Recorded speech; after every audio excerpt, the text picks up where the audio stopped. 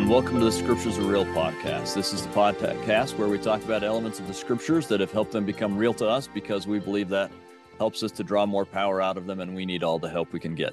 I'm your host, Kerry Muhlstein, and I'm so thrilled to have with us as a first-time guest, but not last time, Dr. Professor Emeritus Noel B. Reynolds. Welcome, Noel. Thanks for being with us.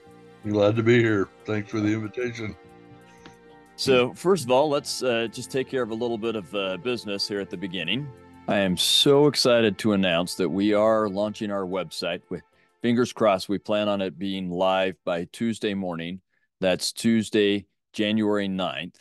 It should be live, and we have a bunch of stuff on there. We're going to keep adding, and we'll always keep adding. And we're looking for other contributors as well, but we're going to have stuff on there.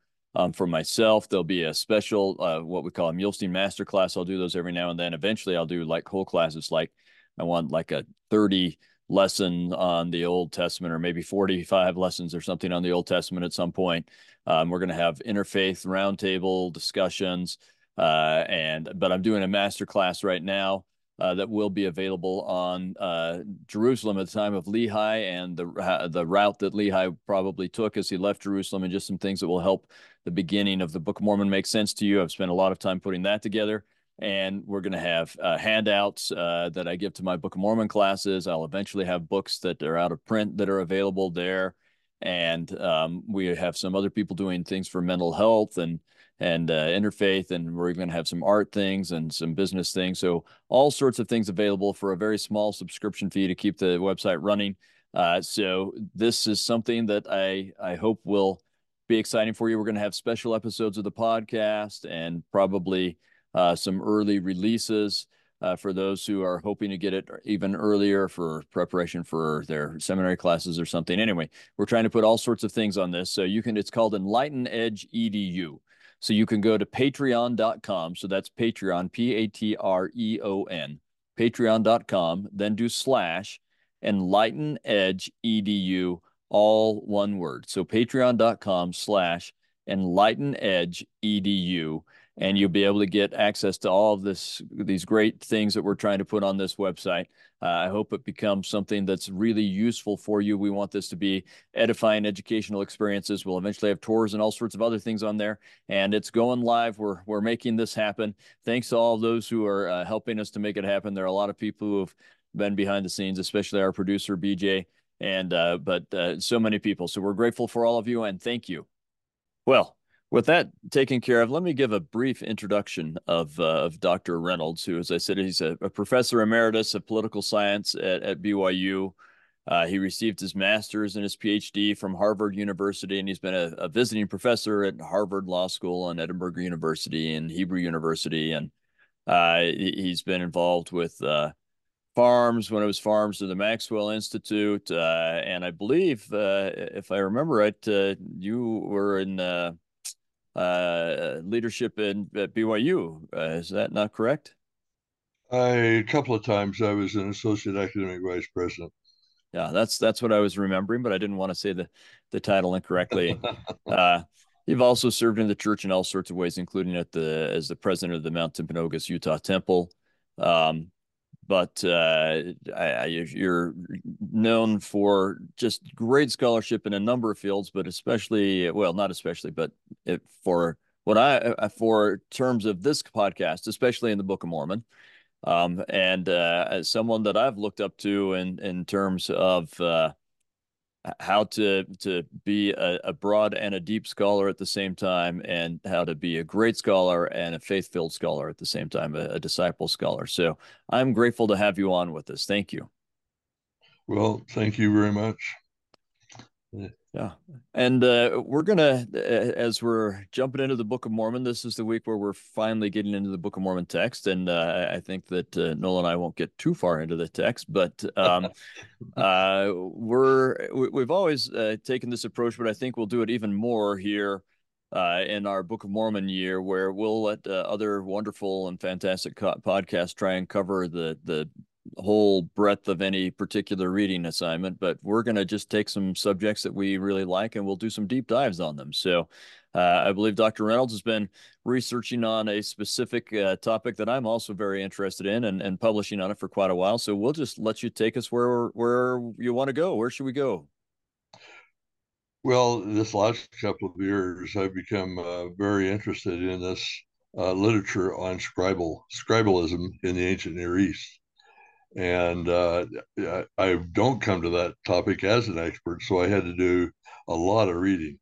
Mm, And but it's just what is so intriguing to me is how it applies quite easily and obviously to the Book of Mormon. Um, the I don't know how many people realize there's basically four ancient writing systems that have been developed in different parts of the world about 5,000 years ago.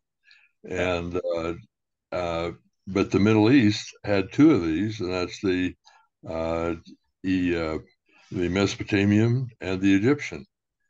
And these were so these are in operation before the time of Abraham. yeah, And and Egyptian clearly provided the dominant writing system in Abraham's life.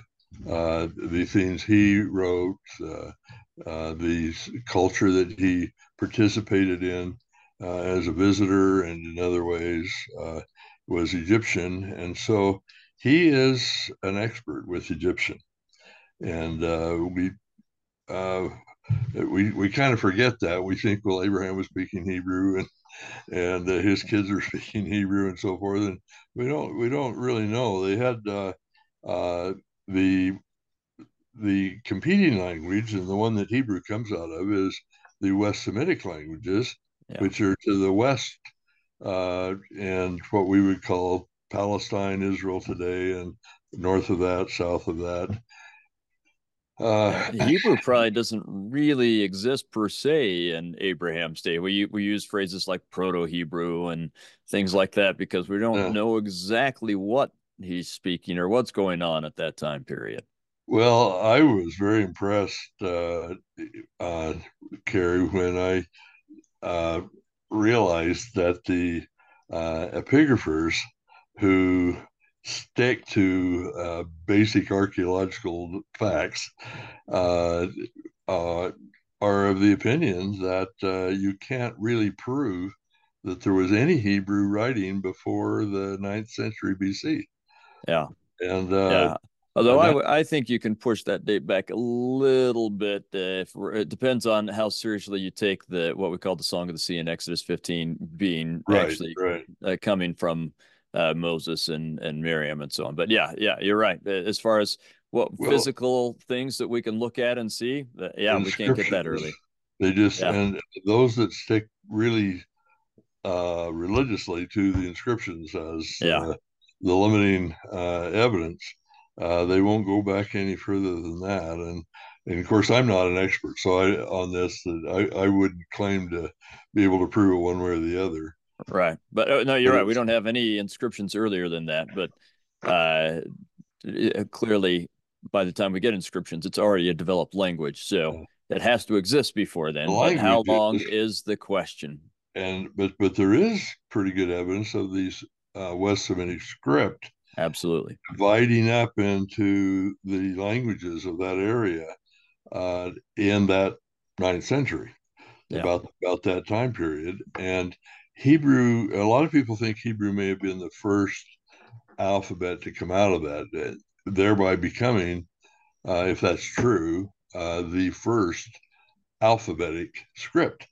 Yeah. Because all the older scripts were not alphabetic; they were syllabic or logographic, whatever. Yeah. And the so Hebrews, in terms of alphabetic script, it's very early. In Yeah. terms of being a writing system, it's kind of late. Yeah. And, Yeah. and this Yeah. becomes, Good point. and this is a really critical kind of point for trying to understand the Book of Mormon, because here we have Lehi coming out of Jerusalem in 600, And that century just before Lehi left Jerusalem is the century when Bible scholars today think that most of the Old Testament was put into writing, having been just oral tradition Mhm. before that writing system was available. Absolutely.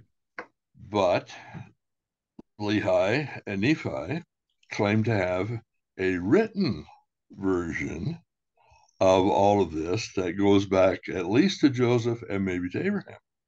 Yeah.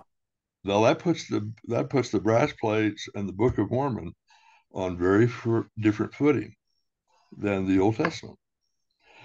In fact, we might say here, the brass plates to the rescue, because we've got the academic world is pretty tentative about how much we can trust the Old Testament.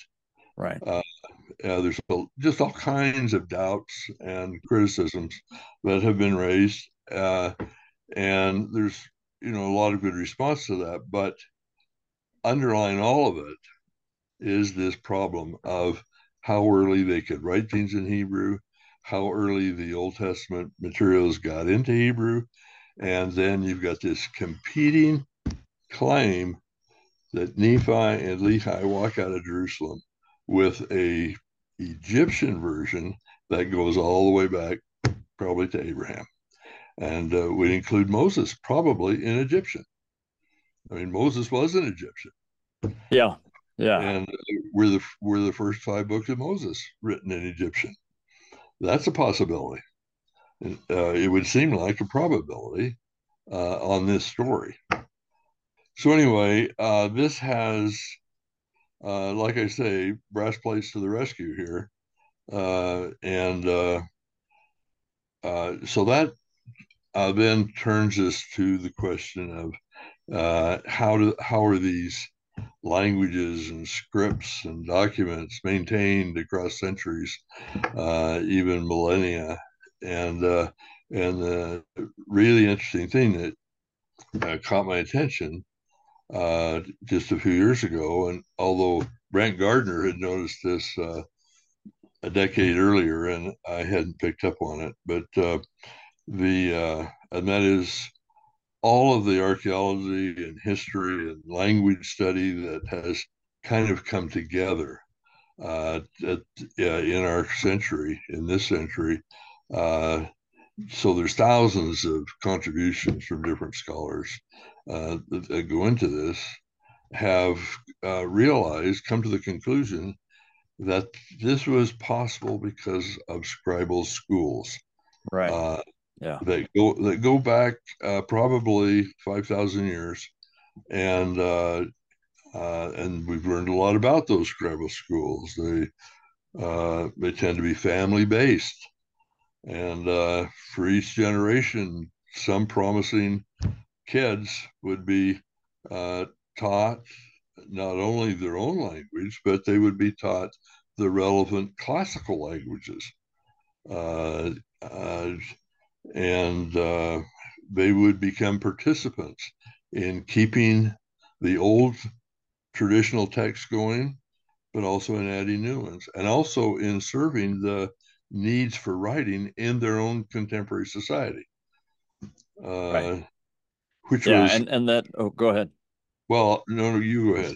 I was going to say, I mean, typically the needs for writing, at least initially, are more about bureaucracy and having a functioning society than Yeah, it is about the literary works and so on. I mean, right. the writing typically stems from laundry lists and tax items and will develop into literary forms and Yeah, projects. yeah, you're more of an expert on this stuff than I am, but would you agree that probably at any one point in time, the number of scribes who are actually dealing effectively with traditional texts and literary materials was probably a small percentage of the scribes. Oh yeah, very, very small. Most of Most them, are business yeah, yeah, oriented, right? writing contracts, Yeah. Keeping track of commodities. helping judges in the legal system, Yeah. priests in the temple. had need for scribes, Yeah. and and kings and emperors needed to send letters, Yeah. and needed to know what was going on in the world.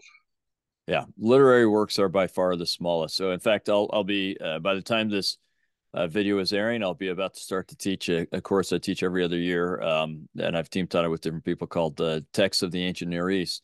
Yeah, And we focus on literary texts, which means that there are a whole lot of texts that we leave out. And we have to engage in a debate. Well, what really is literary and what's not? And there's some that are kind of gray, right? But there are a whole yeah, bunch that are just like, yeah, that's yeah, interesting stuff, but it's not literary. and stuff that and I certainly don't claim to be an expert on any of that. But but in Mesopotamia, uh, you've got these scribal schools, and after so many centuries, their texts they're working in are in dead languages. It's like Latin was in the Middle Ages. Yeah. Nobody's speaking it on the street, but the scholars have to know it, Yeah. and and so and these scribal schools, the top scribes, the ones that were most thoroughly educated in all this, we travel a lot. That's the other thing. I'm getting most of this. This was pulled together, and I should recognize Karel Wendertorn, who Mm. was became president of the University of Amsterdam about the time he wrote this book. But he took all this earlier material and pulled it together so that people like me could read it and understand how it fits together.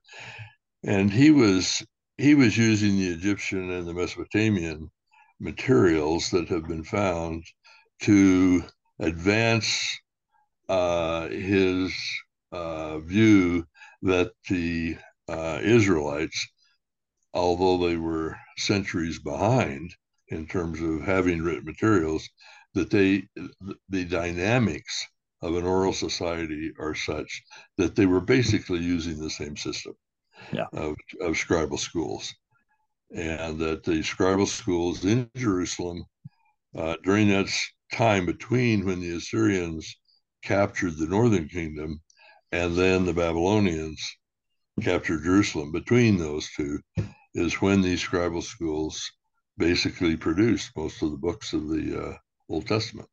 Yeah. And I think you're right. I mean, to me, it's pretty clear that they're somewhat Egyptian-based scribal school idea. That's where they're getting their experience. That's their closest large neighbor. And that's the most long-standing, prestigious scribal school around, and so on. I think you're right. That's where their ideas are coming from. And you're identifying, I think, a really crucial century as well, where we see a real shift from the emphasis being passing things on orally to passing them on in writing. The thing that kind of jumps out at you is Lehi is not a Judite. Right. He is a Manasseh. Yeah. And now Manasseh was Joseph's oldest son. And the Manassites, when they got to Israel, as things were divided, as the territory was divided up by Joshua, the Manassites got a lot of the prime territory right in the middle of the whole land, On both sides including of the River Jordan. on both sides, and Yeah. including the ancient holy sites where Jacob and Abraham had had special experiences. That was all in Manasseh territory, Yeah. and and Lehi claims to be finds in the brass plates that he is uh, uh, descendant of Manasseh, and the brass plates are written in Egyptian. Lehi is fluent in Egyptian. Or Nephi, at least with the Egyptian characters. I don't know if we know the language for sure, but it's certainly written in Egyptian characters and maybe Egyptian language. But anyway, sorry, keep going. well, uh, the possibility that leaps out at me Mm-hmm. is that the Manassites would have been very likely to have kept things in Egyptian because they got them originally in Egyptian. Hmm. You've got whatever Abraham, whenever we have the book of Abraham, Right. which was given to Joseph Smith after he translated the Book of Mormon, and and Abraham tells us in there that he's writing this for his posterity. Yeah. Well, now who threw it away? Isaac, Jacob, or his great grandson Joseph? I don't think any of them threw it away. I Yeah. think they treasured that material, that biography and other things that Abraham had written for them. We don't get any direct writing from Isaac and Jacob, but Joseph we do. And what would you think of this idea? Uh, is Joseph the one who is trained as a scribe? And does that explain why he is so good at Egyptian so quickly when he gets to Egypt?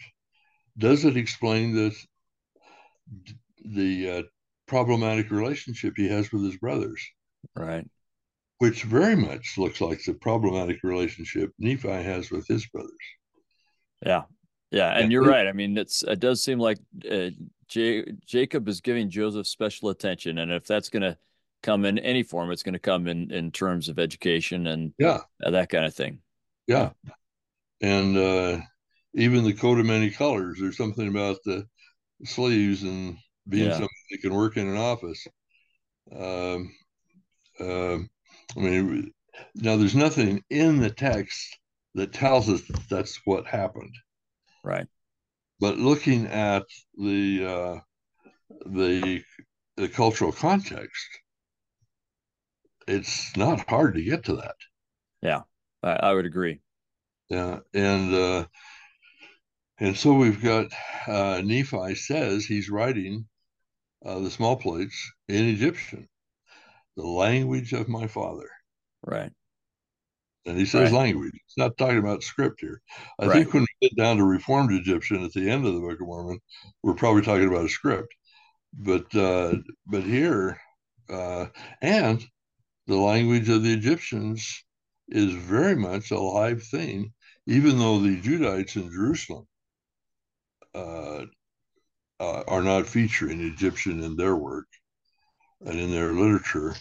Uh, the Jewish kings uh, are thought by many to have employed Egyptian scribes just to keep them on top of things Right. and to deal with materials that their scribes can't deal with. But it makes sense to me, anyway, that these descendants of Manasseh, at what point do Joseph's descendants cease to share elite status in Egypt?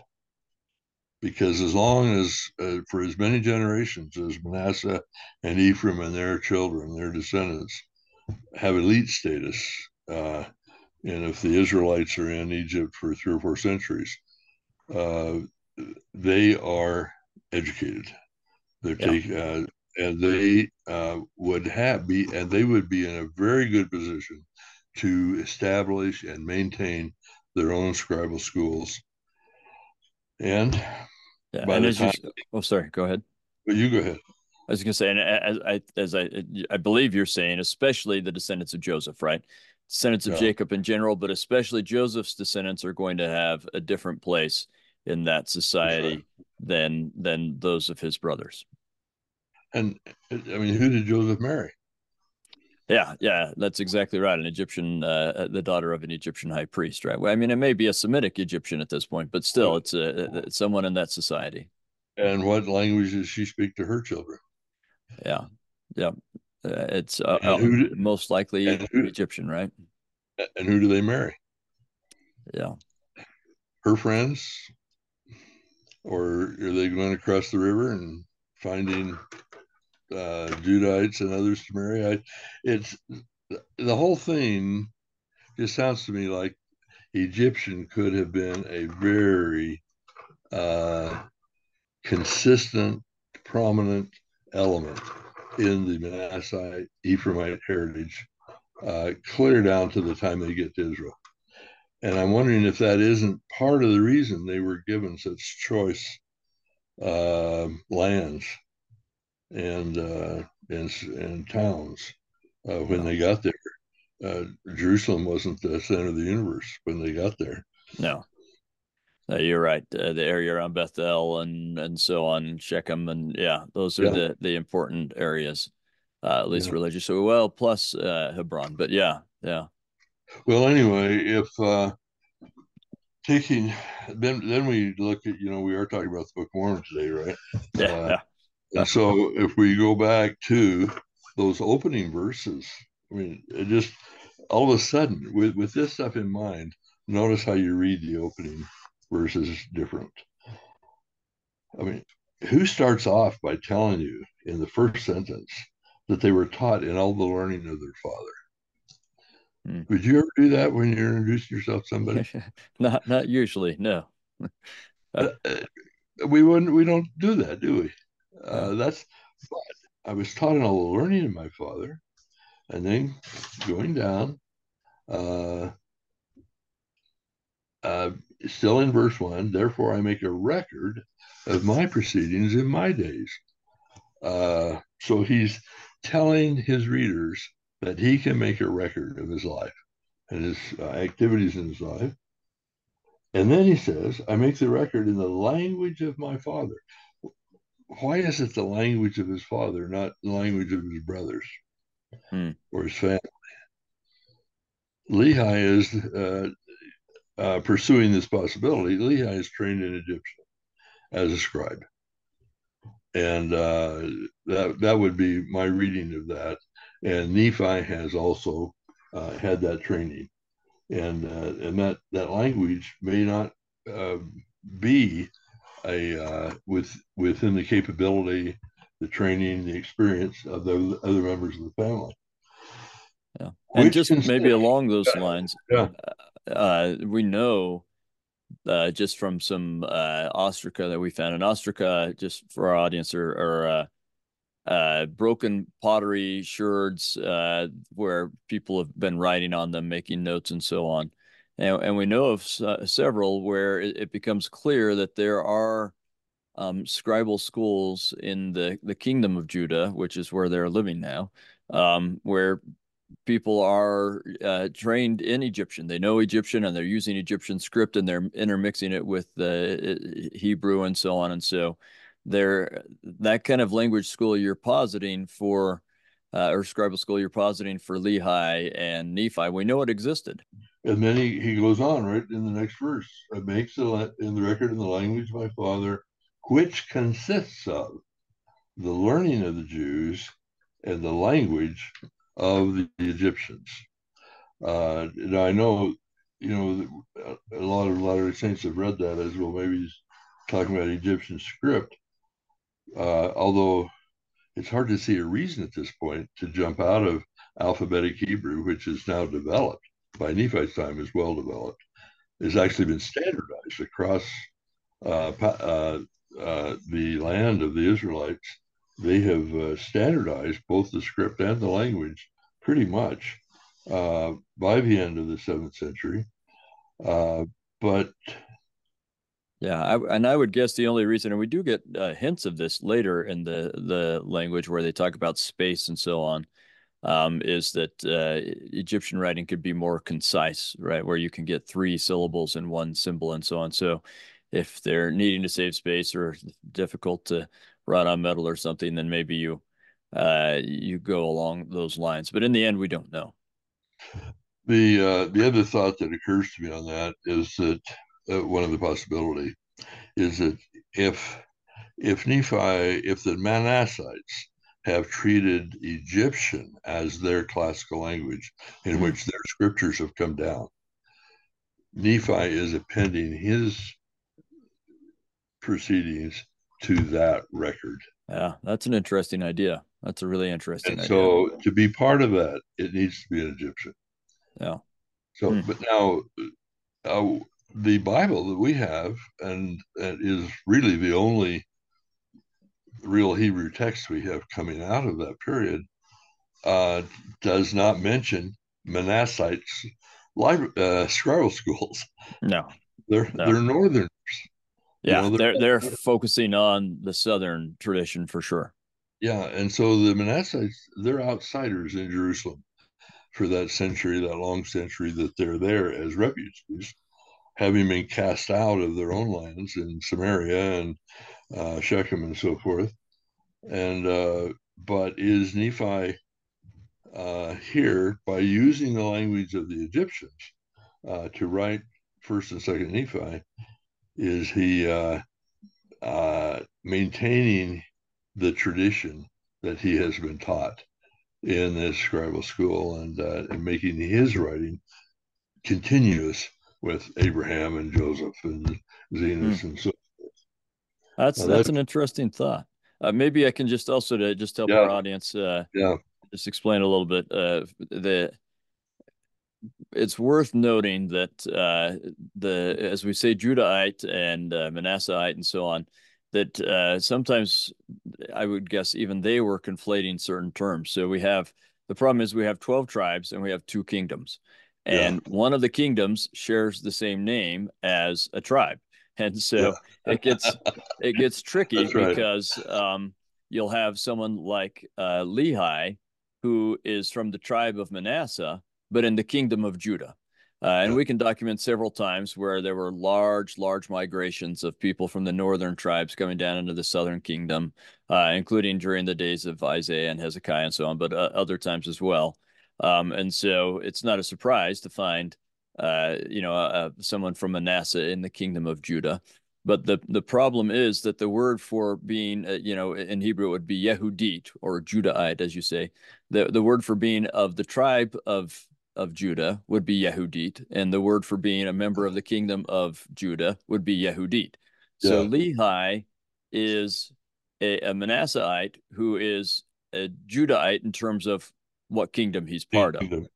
And we end up eventually translating Yehudit as Jew, and it's not when we use that term, it's usually applies to people just after the time of Lehi, so or around that same time period. So I think that's why we're going to see Nephi referring to himself as a Jew sometimes. Right. Yeah, he Um, does yeah, clearly. and it's because he's a Judahite. He identifies as a kingdom of Judahite, not necessarily a tribe of Judahite, right? And so that's worth keeping in mind that I think that within the kingdom of Judah, you have enough people coming in from the north that most likely there are areas in Jerusalem where these are where people from Manasseh live, and areas where these are people from Ephraim live, and so on and so on. And there's going to be some integration and some degree of not integrating, just like in modern societies today.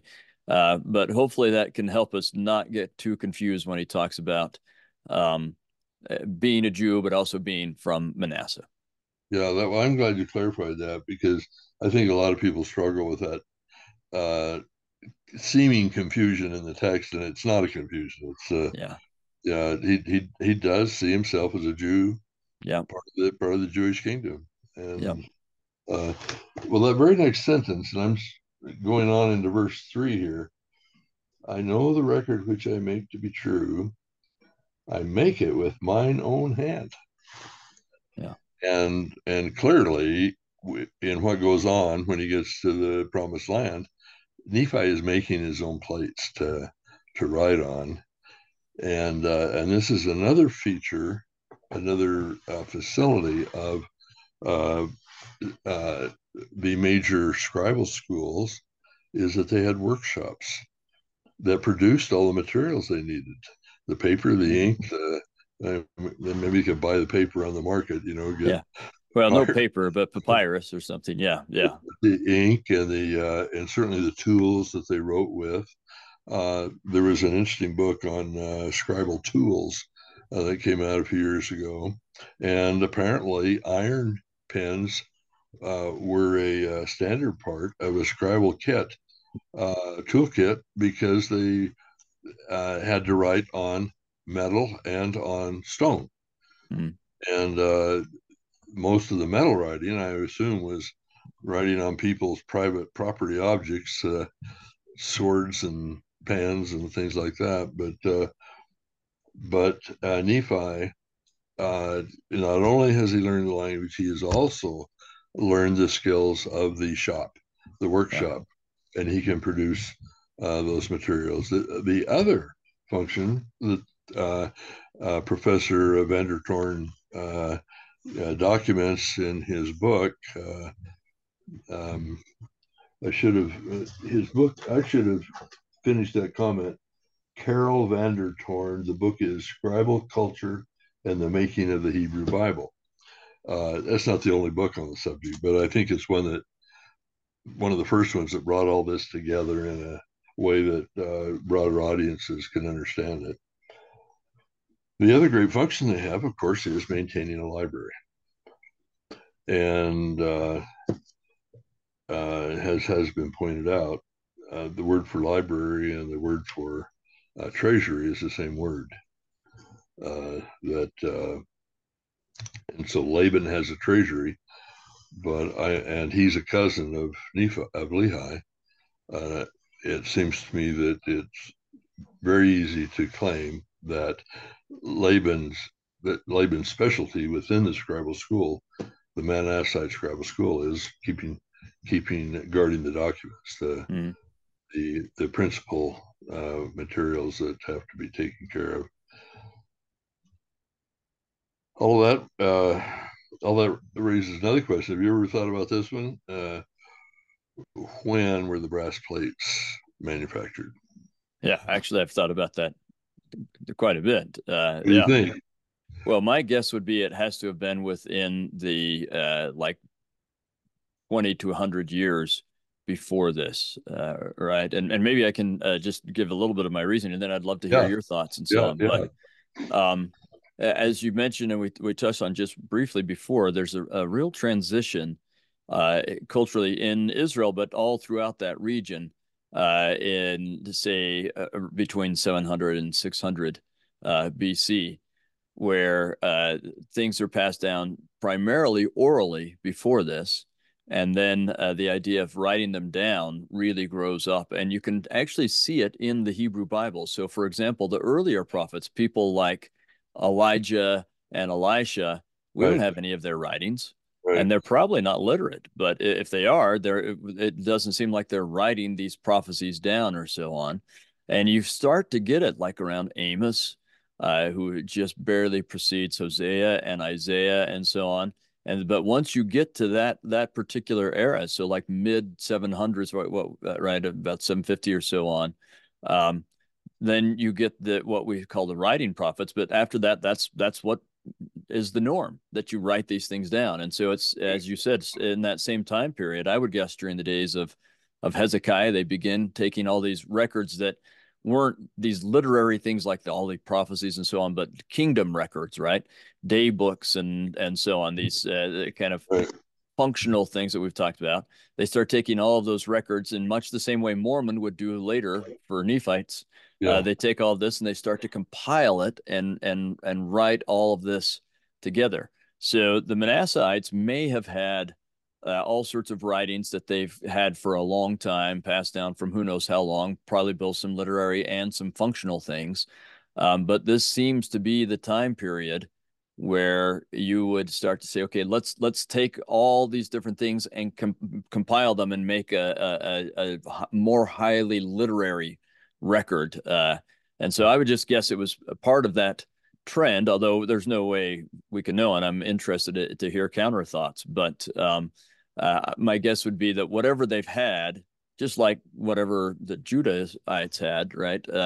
Whatever they had before, they're compiling it at a specific time period, including the writings of Moses and whatever else, right? So those are just my thoughts. I'd love to hear yours. I think it probably is that the brass plates are a recent product, um, and that possibly Lehi was involved either financially or personally in manufacturing the brass plates, and that's why he thought he had a right Mm-hmm. to ask Laban. I mean, how does Lehi think he can just send his sons to ask Laban for the plates?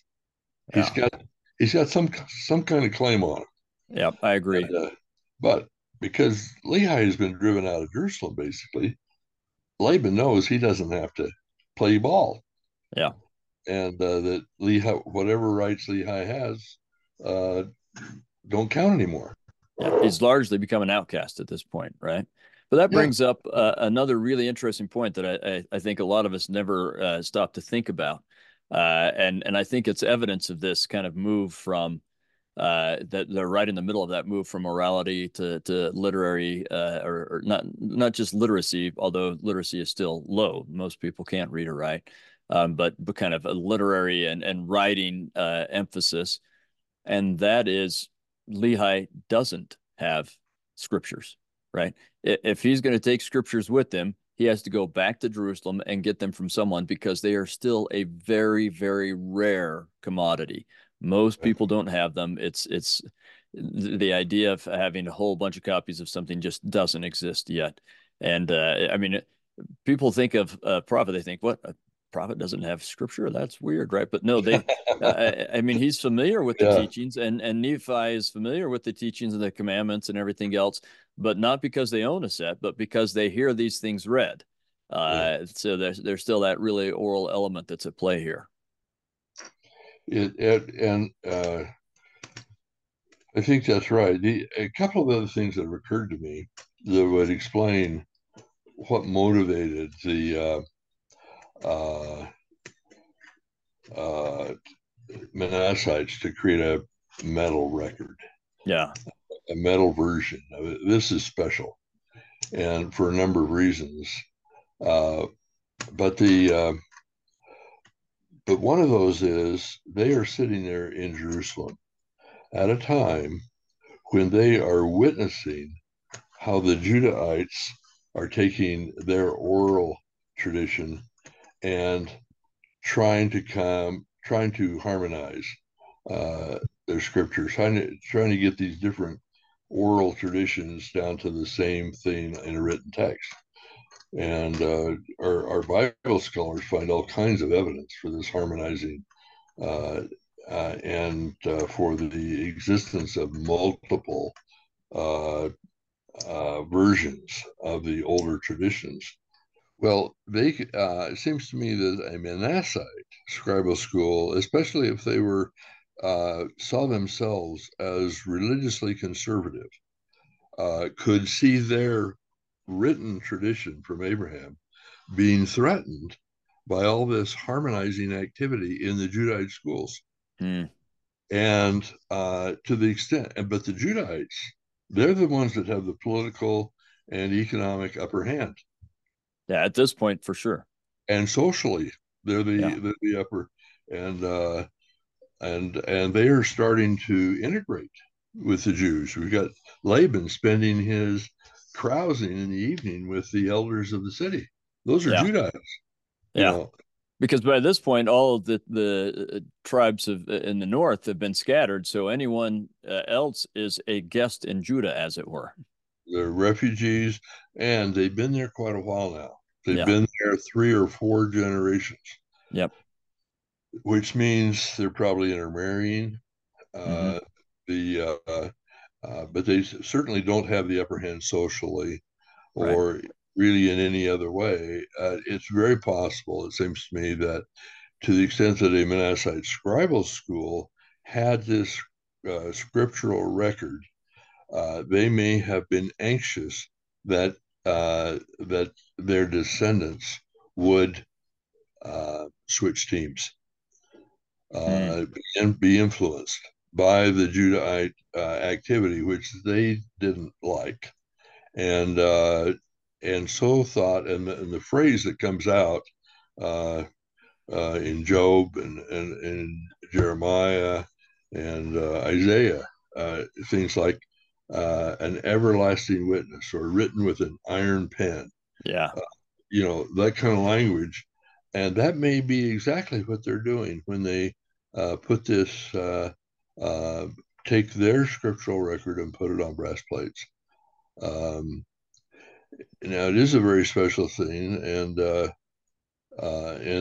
Laban is very it's in the treasury, in the library, and Laban's responsible to protect it. And um, have you heard about that? There's another Manassite brass plate story. No, no. This is a 17th century story. Huh. Uh, and I stumbled across it just using Google on the internet. So Interesting. it's not something that any of the scholars have picked up on. Um, there was a guy, an Englishman, who spent his life on the west coast of India as a sea captain. Hmm. His name was Alexander Hamilton, but he was If, down there. He was down there at least 30 years, just going back and forth up and down the coast, uh, carrying merchandise to the different ports. And he talks about the Jewish colony at Kerala, which is the southernmost part along hmm, that coast. And that community of Jews uh, is thought at one point to have been well over 20,000 people. But by the 20th century, 21st century, I should say, it's like 10 people. hmm, So it's totally gone. hmm. But this sea captain named Alexander Hamilton uh, went back to England when he retired, now a man of means, and writes his history about India. It's to update Englishmen on their understanding of that part of the world. And he mentions this Jewish colony that he had a lot of business with, and what they told him in the late 1600s was that they were descendants of Manasseh, Hmm. who had been captured in Jerusalem and taken to the eastern end of the Babylonian Empire. And of course, we know that Babylon didn't hold together very long after that. Right.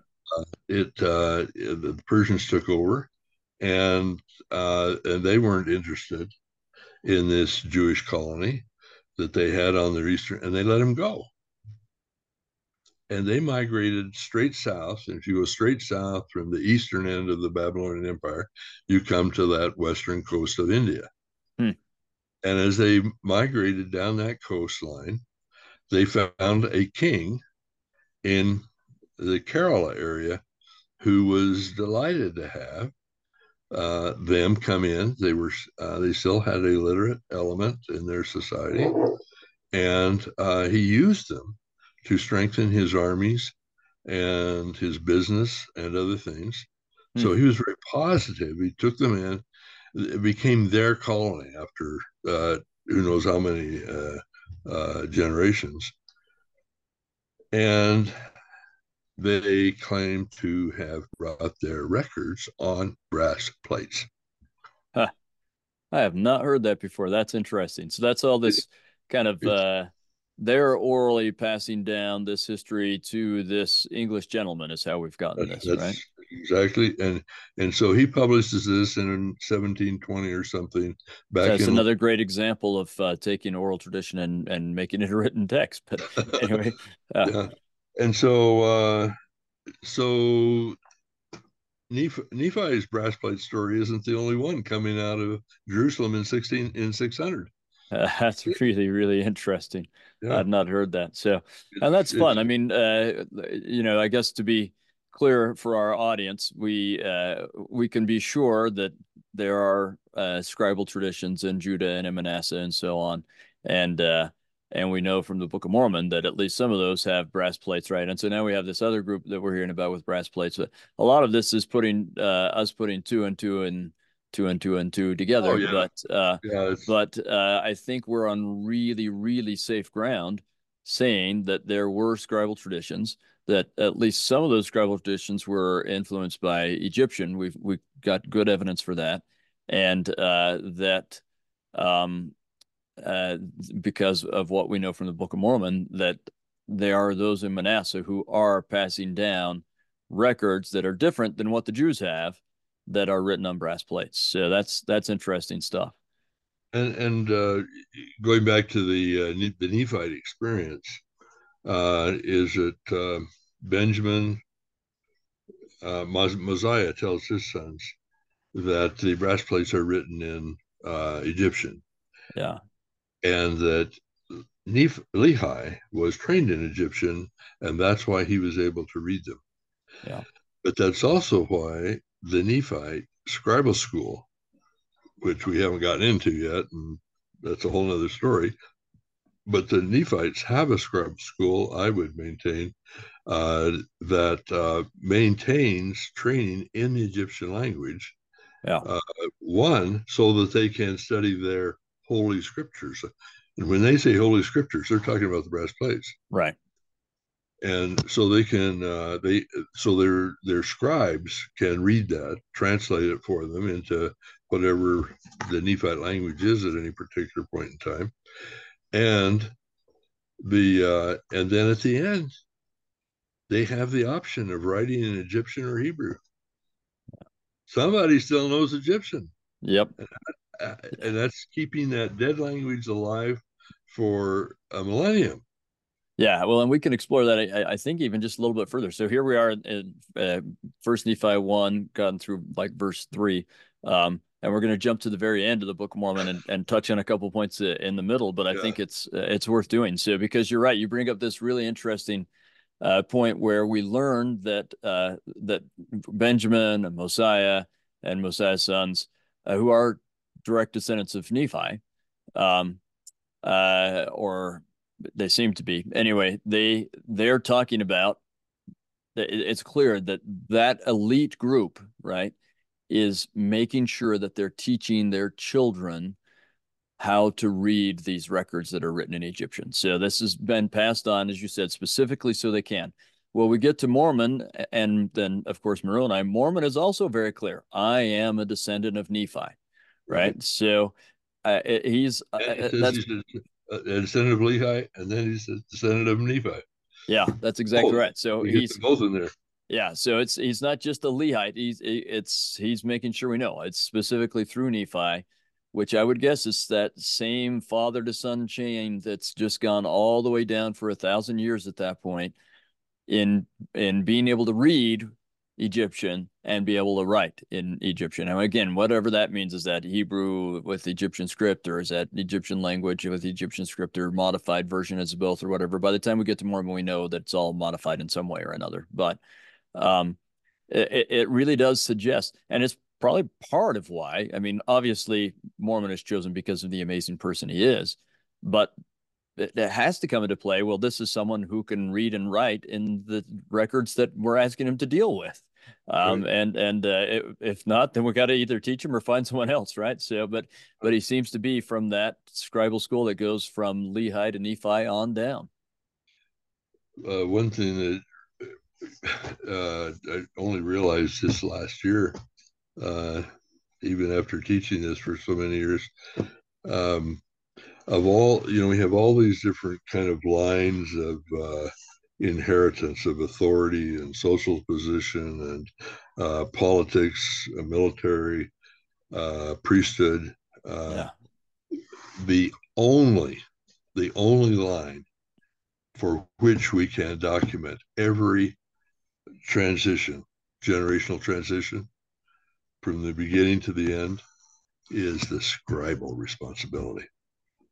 hmm. Every transition is documented in the text. Yeah, yeah. That's interesting because you do get that. Like I received these records from my father, and I saw him write it with his own hand, and so on. And that last article I did, and the last Nephite scribes, I just trace it. Every one of them, Huh, we get it, and and a couple of them explain the responsibility, how they understood that responsibility, right. which is very helpful. That's interesting. You're right. I mean, in some ways, I'd never thought of it that way before, but in some ways, the Book of Mormon is not only the product of a scribal school, it's that scribal school self-record. Exactly. Yeah, And I mean, the fact that that's being documented at every generational transition shows that that was really important to Mormon. hmm He's part of that. And yeah, he is. when Amram comes to him. He's a 10-year-old kid. I observe that you're a sober child and that you are quick to observe. Where did he note that? Yeah.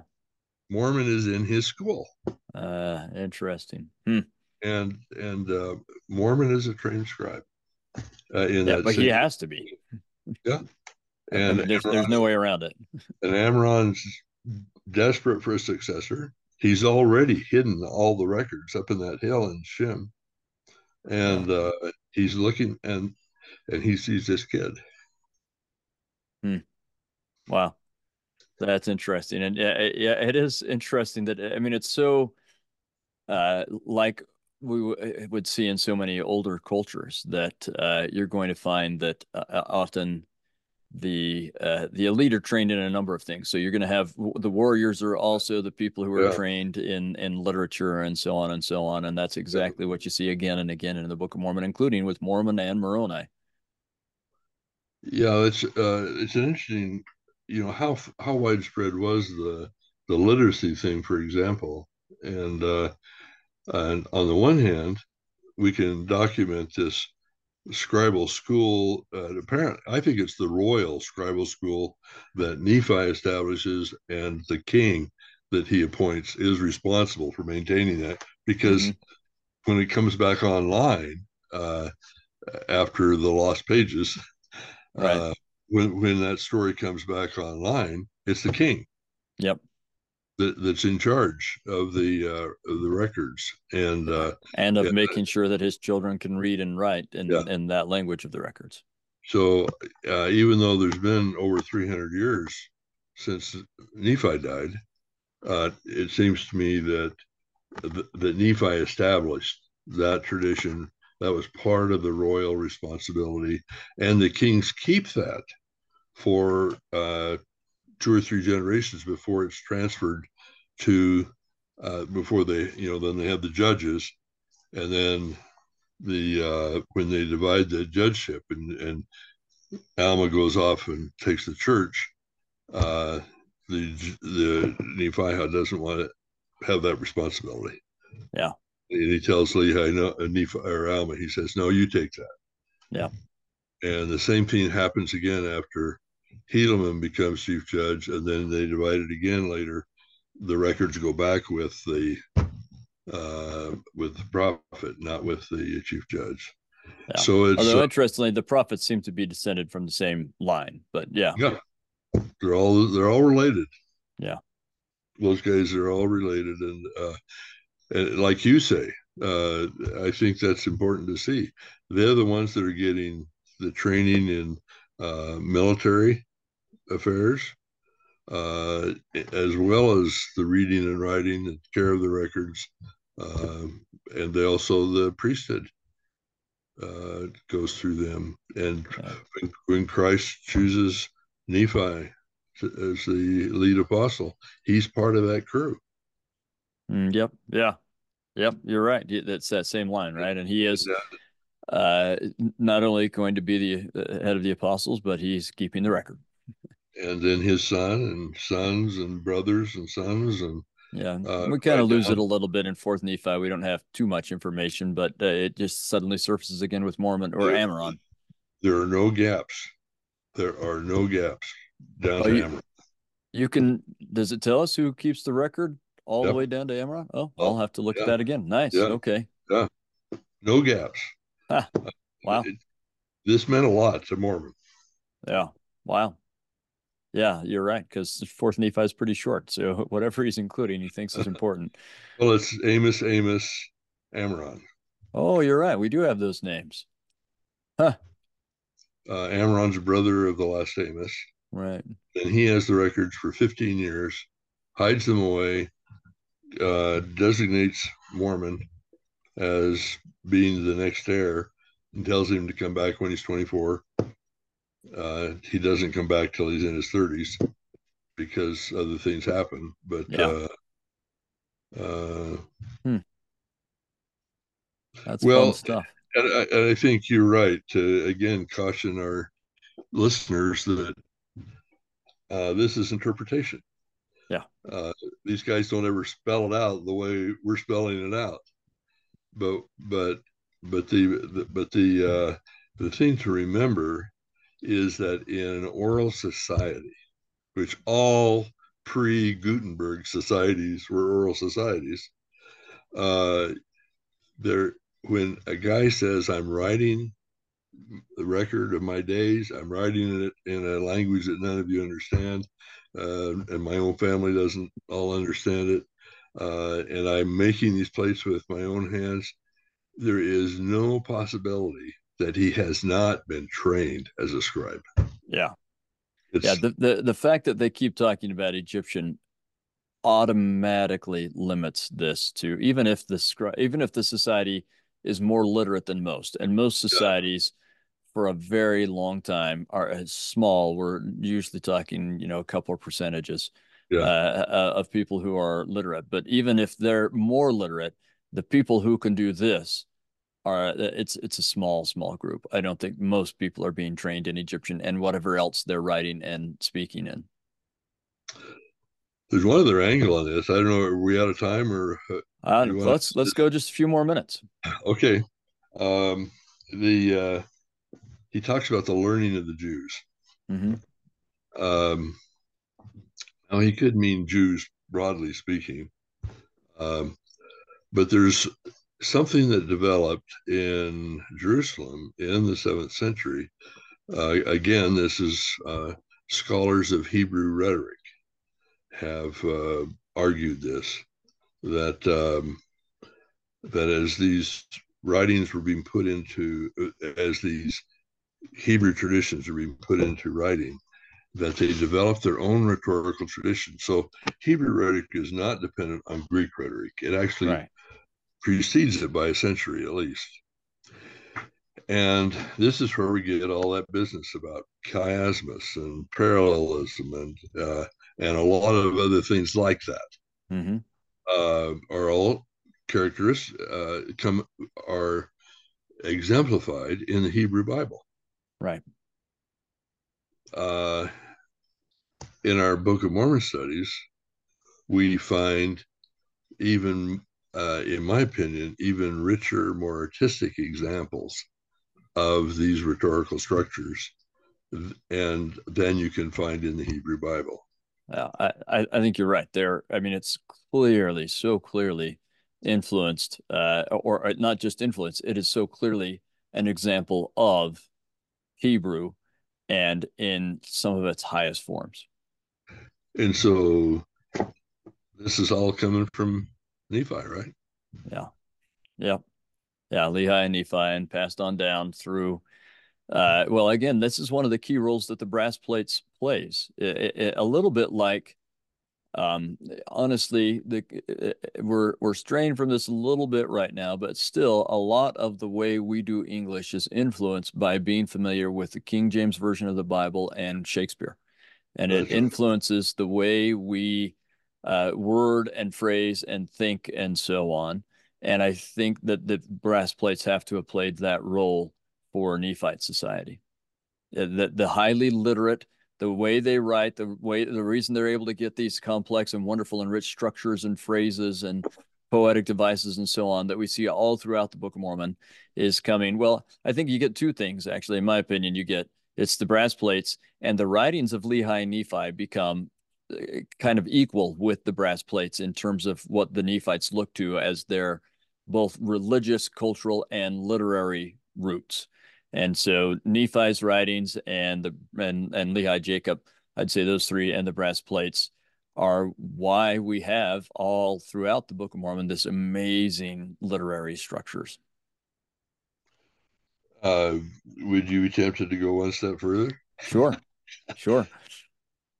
Would Might it be the case that the Hebrew rhetoric, which is developed in the 7th century in Jerusalem in the Judahite schools, is actually being borrowed from the Manassites? I mean, we can't tell, but it's coming from somewhere, right? So that's the question: is who's really keeping these records, and that's something that's worth thinking about a little bit as well as we're talking about these brass plates. There are clearly at least somewhat separate scribal traditions in the North and in the South, or we wouldn't have all these records in the brass plates that we don't have Absolutely. in the Bible today. And so who's dominant and who's not, or are they intentionally, as you get the division between the North and the South, are they intentionally trying to counter distinct themselves and be separate from each other? And even when that's happening, there's going to be some influence and so on. Those are some really rich stories we can't answer too Yeah. fully, but it's worth thinking about. I think there's got to All be we some can do is interesting things going speculate. on. Yeah, Yeah, yeah, we can only speculate because they don't spell those issues out for us. yeah. No, But no, there's but that is another important distinction between the Bible, the Old Testament, and the Book of Mormon. The Bible never tells you who's writing, yeah, who the author is.